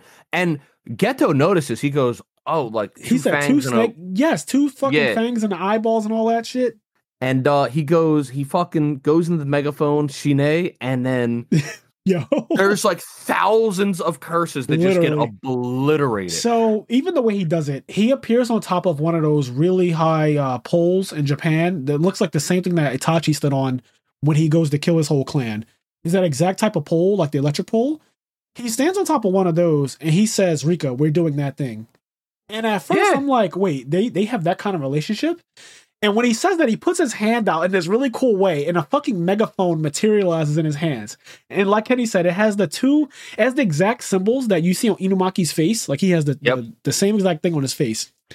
He grabs the megaphone, he puts it to his face, and he puts his hand out all cool and shit, and he just goes, Shine. And when he says that shit, everything around him literally disintegrates. And the screen goes white, and you just see black, like all of the curses, they're colored in black, and they just start literally disintegrating. It looks fucking amazing. Okay? It does look insane. The best scene of the whole movie for me. But after he does that, he puts it away, and he simply goes, Inumaki's amazing. That technique is really hard to use. And he makes like a comment about how it's a lot of curse energy going into it, and it's hard to control the direction of it, and Inumaki uses this on a regular basis. He's amazing, but even though you just used it way better than him. Yeah, this is one of the things where I was kind of like, it was cool. Like I was loving the moment and the scenes. Like it looked awesome, but I was kind of taken out of like, why is he so strong? Like I get that Rika's broken and he's strong, and then later we find out he's Gojo's cousin, but it just felt like there was, for me, it was like yesterday he was a bitch, and now he's like, Rika, give me this megaphone and this cursed item that we didn't even know existed, and like he uses it, obliterates a whole thing better than Inumaki could, and then he just starts rumbling. I was like, this guy's going nuts right now. Yeah, he went fucking ham. I wasn't ready for the megaphone scene at all. I was like, when the hell did he get that level where he said, Rika, we're doing that thing? So you're just able to. And that's when Geto makes a comment that this is the true manifestation of Rika's power. Because at first it was like, oh, it's just like a really big demon that attacks people physically. But then when he started using other people's abilities, I realized, and without the drawback, because Inumaki's clan, in order to use their stuff, it hurts them. But if you're just gonna use it through a megaphone, there's no drawback to it. He wasn't harmed at all after he did that. He was able to fight still. So that is not okay, and that's going to be used, I guess, later on because that kid Yuta is now going to be a part of season 2 and onward. Like the way the movie ends, we see that Gojo goes to like recruit him or whatever. Again. That's going to be because I'm watching it and I'm wondering basically because at one point he makes the promise with Rika. He says, "All right, like lend me all of your power and like I'll die, like I'll go give be you with everything, my mind, my body, my heart, everything." And so I'm like, oh, okay, like he legit, because like he's not in season 1 and this is a prequel. He does, but like all the other characters exist. And like I said, as far as I know, this is actually part of the manga. So this all is actual canon to the story. It's all real, etc. So anyway, I thought maybe, okay, he dies at the end of the story. And then like he kind of sort of confirms it that he dies. But then he doesn't die. At the end, there's like this really kind of touching, beautiful scene where he like releases Rika and Rika says like, don't come to my side anytime soon. Right. She's finally able to go rest. But, he just kind of goes off. And then after the credits, we see Yuta. I don't know if he's in Miguel's country or if they're just somewhere else, but he's with Miguel, the guy that was fighting with Geto, and he's like eating with Miguel. And then out of nowhere, Gojo shows up and it's just like this really weird scene because I don't 100% know what's going on. Me either, because Miguel I thought was like on the side of evil. So how did Yuta end up with him? I'm not really sure on that. But yeah, Yuta is just having some spicy food that he never got to try before. He's eating some spicy food with him. He's like, oh, this is amazing. But I was a little confused on the context of all of that stuff too, and like where they are, how much time has passed between the prequel, season 1, and that scene. Like we don't know.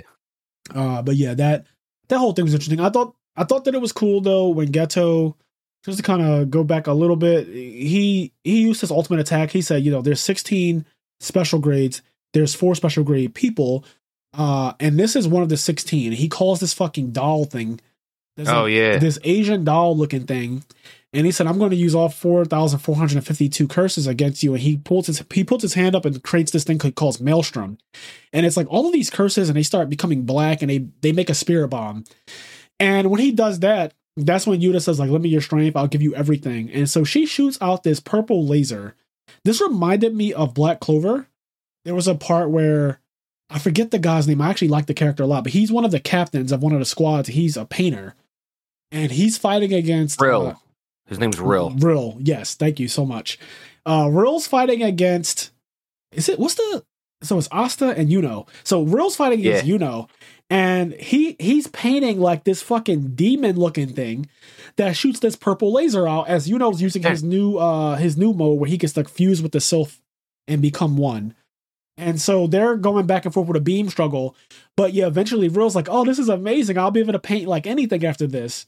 And he's not taking it seriously. For the best inspiration. So that scene reminded me of this a lot. But apparently Geto just gets destroyed by this. Even though he used his full power, you find out that Yuta is just way too much. At least releasing his power in this form, where you're just like, "I'm going to give up everything." It kind of reminds me of Chainsaw Man too, when that girl said, "I'll give you everything."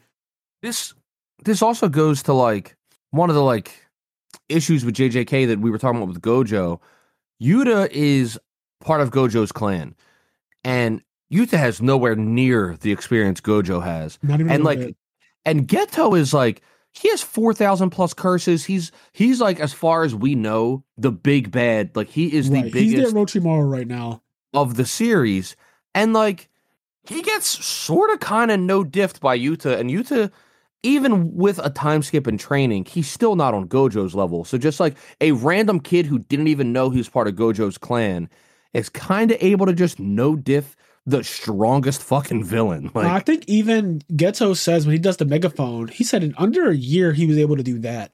Yeah, like it's kind of nuts. And this just goes more to show like how unfair Gojo is.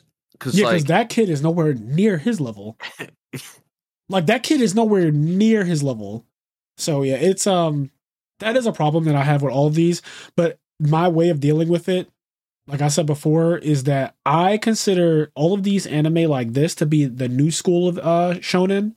And they all have this thing where the pacing is really fast. Like Demon Slayer, Jujutsu Kaisen, Chainsaw Man, right? They're all part of what I call the new school. And the old school would be Naruto, Bleach, One Piece, and everything around before and around that, like, you know, Yu Hakusho, all of that stuff. That's all the old stuff where the stories were really, really long and drawn out, and the pacing was really slow. The main character starts off really, really weak, and then they get stronger slowly. Like, it might be 40 episodes before Genkai really puts Yusuke on a good level, right? Like, where he's bit, and then you come to find out he's not even anything compared to Togoro and them, right? Like, so even though he trains with Genkai, much later, he's nowhere near. Or like another good example is Hunter x Hunter. 20 episodes before you even find out what Nen is at all. Then they find out what Nen is, and they still suck for another 60 episodes. Yeah. So that pacing is much slower back then, but now you have these Jujutsu Kaisens, the Chainsaw Mans, the Demon Slayers, where the main characters are just ridiculous within the first season, basically. Like Kino Kamikaze, sun breathing is episode 19. Yeah, it happens 19, really fast. In Jujutsu Kaisen, I think by episode like 18 or something, Itadori is doing that Black Flash technique 3 times in a row, which they said the only other person who did that was Nanami. Yeah. Like, he said, what's the most you've ever done it in a row in one day? And Nanami says 3 times. And then Itadori does the exact same thing the first day he learns how to use it the first time. So he breaks the record. He breaks the record on the first day he uses it. It's like, and Black Flash is like supposed to be this really absurdly powerful technique. Oh, by the way, I don't know if you caught it, but in the movie, Yuta actually uses Black Flash. Yeah. There's a random scene. They don't call it, like, they don't call it out, but you know what it is when you see it visually. Yep. No, I 100% did notice that. Yep. He blatantly just uses Black Flash. So I also thought it was cool. You got a quick little scene showing like Toto and all the other guys like running around killing curses. Just go real quick. And there was like this big curse, and we're like, oh my God, we can't deal with that. And Toto's like, I ain't got time. I got to go to a concert. And he just fucking runs up and no diff some random ass curse. Yeah, Toto's broken. He is broken. Oh, now that I think about it, I wonder how much maybe they blatantly say it's something different. But I just remembered when they introduced Toto and like that whole class, they said that like there was like a war or something, like just recently or not that long ago, there was this huge fight and Toto went off and like by himself killed like these really big like a bunch of these big curses. That is a relation to the movie. I just realized, I think that's this is what they were talking about in season 1. It was this event. You're 100% right. I didn't even think about that until right now. Yeah, no, and they didn't really show him do it, but this war was actually the exact thing that they introduced him on. He exercised 4 high-level curses by himself. Yeah. Also, I thought that the one girl with the 2 big braids in the front and the back with the light blue hair, she was really cool. She has like an axe. Oh yeah, she was awesome. And her hair, she has like a big braid in front of her face, right? And a big braid in front. She was fucking and a big braid awesome. In the back. And I think her and Gojo used to fuck around, like mess with each other, because they made some really weird sexual comment to each other in season 1 that I caught, and I was like, oh shit. But yes, so she had a scene where she was just going off. Okay. Yep. She was going off with the axe, and she said, I just reached 50. So she killed 50 curses by herself. Yeah. And she was like, I hit my quota, like I get the bonus pay or something like that. Yeah, she was doing it for her bonus. So that was really dope. But I was a big fan of her, so I want to see her fight a little bit more. I want to see what her cursed energy and her techniques are, because we didn't even get to see that. She just used an axe and killed everything. Yeah. Yeah, there was a lot of really cool scenes in the movie and just random shit that happened. Yeah, overall it was a pretty good movie. Okay, before we wrap this episode up, I want to quickly address a listener letter. So we do have one from Austin Cruz. It's been a while since we had a listener letter, so I feel like a lot of people might have forgotten that we do this segment of our show when we get them. But if you want to send in a listener letter and have us read it aloud on the show and discuss it a bit, just write into iamnerdpodcast@gmail.com. And again, that's iamnerdpodcast@gmail.com. You can also find us in our link tree and on every one of our YouTube videos now. In the description box, there will be like our listener letter thing, our link tree, our Patreon, and stuff like that. So if you're interested in that type of thing, just check it out. But yeah, Austin says, and this is based on Chainsaw Man, so we did our Chainsaw Man episode very recently. He says, I was also someone who waited a while to start Chainsaw Man. I saw the manga release, but didn't think much of it. Decided to give the show a try when a buddy was telling me how good the manga was. Glad I did, because it was better than expected. I felt the same way. One thing I found really cool was when he was fighting that one demon that senses you based on fear, He literally just walked up slowly to him and down smashed. Bonus points if you get the reference. My guess as to why everyone is after Denji's heart is probably related to how him and his devil made the deal. When they first meet him, they even said he didn't smell human, but didn't smell of someone completely taken over by a devil either. Okay, so yeah, Chainsaw Man for me, when I saw that it was being hyped up in Japan, and then all of those pages that share anime on Facebook, they always do that thing where they try to hype everything up, and they always compare it to One Piece, which is how you know One Piece is the best. That is the same logic I use for Yu-Gi-Oh! So whenever people try to discuss what is or isn't the best, here's how you know what actually is the best. Whenever you have to keep comparing something to what the best is, that's how you know it's the best. For example, there was a time when every deck was compared to Burning Abyss, or every deck was compared to Necros. And the Burning Abyss deck, a lot of people were like, oh, I think Burning Abyss is the best deck. But even though it was called Necros format, some people were like naysayers and they thought that Burning Abyss was actually the best deck. So what they would do is they would be like, oh, but like Burning Abyss can do this and this and this, and you could put on all these floodgates. But I was like, okay, but what are you putting the floodgates in against in your Burning Abyss deck? Like, you're putting in cards that prevent searching and cards that prevent spells from being activated. But what are those meant for? Those are meant for Necros. You're building your Burning Abyss deck to specifically beat Necros. So Necros is the stronger deck because Necros doesn't build its deck to beat Burning Abyss. Necros is built to beat every deck. It is the strongest deck. It actually beats all of them. Its actual engine, right? Like no traps, no spells. Its actual built-in engine deals with every other deck on its own. It wasn't called Spellbook format. It was called Dragon Ruler format because the Spellbook deck had to play Jalgan the Spiritualist and all these other cards to prevent the Dragon Ruler deck from funking like Kaiko. You play that for Dragon Rulers. Dragon Rulers doesn't play a single card designed specifically for Spellbooks. Therefore, their strongest deck is the Dragon Ruler deck. So I say that to say, when Jujutsu Kaisen was being hyped, when Chainsaw Man was being hyped, even when Demon Slayer was being hyped, they always compared it to One Piece and how One Piece was doing. Like, oh, One Piece is now number 2 in manga sales this month. It's always for a month too. It's never for like a whole year. It's just like, oh, this month Demon Slayer was the most sold manga in Japan and all this other crazy shit. And like, yeah, when I saw the Chainsaw Man art, I immediately was turned off by it. I was like, okay, this is a rant. I don't care about this. This is a fad. This is a trend. Like, another one is Tokyo Revengers.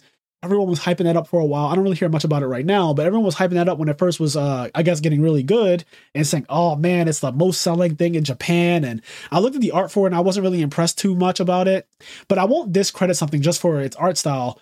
But if it doesn't look like something that I'd be into, like a guy's face being a chainsaw and his arms being a chainsaw, it just did not speak to me. That just wasn't, that wasn't my thing. So I agree with you, Austin, when you say that you waited to get into it because it didn't really look that cool or anything. I feel the exact same way. Yeah, for me, Chainsaw Man, I saw the manga artwork I remember seeing and loving. Like I thought the way the artwork looked in the manga, I thought looked really cool. Not saying Chainsaw Man because I think he looks like a rant, but I mean the art in general, just like the quality of the artwork, I thought looked really nice. Like I remember seeing like Makima or whatever the fuck her name, and thinking the way she was drawn was really well done. Yes, but I never actually went and read it. Then we eventually watched the anime, and yeah, I mean, I'm happy we did. Like Fraser, I think that it started off kind of like, okay, this is interesting, but then as time went on, with each passing episode, it did get better. Yes, like I can say that. Like it's where it started, I was like, okay, this is cool, whatever. I'm not, but with each passing episode, I was interested a little bit more. Yep, it did the thing that some anime, some manga, they do this. It kind of transforms out of nowhere into something else. I think My Hero did this too. My Hero spent a good portion being like a goody two shoes, happy-go-lucky story surrounding a typical shonen protagonist, right? Like, Izuku is very similar to most protagonists that you've ever seen. He's very similar to Gon, and he's also like he's really intelligent and everything, but he has a Gon factor to him, a pureness of heart. Yeah. And then you get to My Villain Academia, and there's this crazy shift in the tone of the entire series, and it stays shifted from My Villain Academia to where they are right now. The tone shift remains to this very dark anime / manga that I just did not expect going into it, because again, it seemed very happy-go-lucky, very heroes, and we want to save people and do good, and then it became like, I don't even know. Yeah, it got dragged down into the darkness. It did. And so Chainsaw Man, while it didn't start off happy-go-lucky, there was a tone shift when I saw Makima get shot in the back of the head. And then everything that happened after that with the criminals at the top of that mountain and her squishing people like that into nothingness and everything. And then the one girl giving her entire body away to her demon or her devil, like just giving her entire, like her arm disappeared, then her torso disappeared, and then her head. I'm still sad that she's dead, man. I liked her. Me too. That was really fucked. And then the whole part where throwing up in the kid's mouth and then trying to sleep with an underage, and just like the tone shifted. It shifted fast. Don't get me wrong. The pacing is all over the place, but still, I just wasn't ready for. I wasn't ready for the tone shift in Chainsaw Man, and I wasn't ready for it in My Hero and stuff. So yeah, Chainsaw Man. Better than expected. I agree with that point 100%. I'd have to go back and look at the scene you're talking about with the down smash when he saw the demon based on fear. I guess you're talking about the one in the hotel or like the building where they're stuck on the 8th floor. But you said he did a down smash. I think he's talking about it was like the last episode or second to last episode when the girl with the snake summons the hand monster, the hand curse or whatever the fuck they're devil. Yeah. And he kind of like thinks back to his partner and she says like blah blah blah. She can't see, so she literally smells fear. And then he like completely just composed himself and then just like walked up to it and just kind of no diffed from there. Okay. Yeah, and then in terms of like people being interested in his heart and like they did make a unique pact, and even in episode 1 or whatever, they kind of touch on they say something about like a devil and a human and be able to like make a deal or whatever and give, but yeah, maybe they did make a unique deal and that's why they want his heart. I do feel like there's going to be like some random secret shit that, you know, he's like the nine-tailed fox or something. I don't fucking know. I get that too.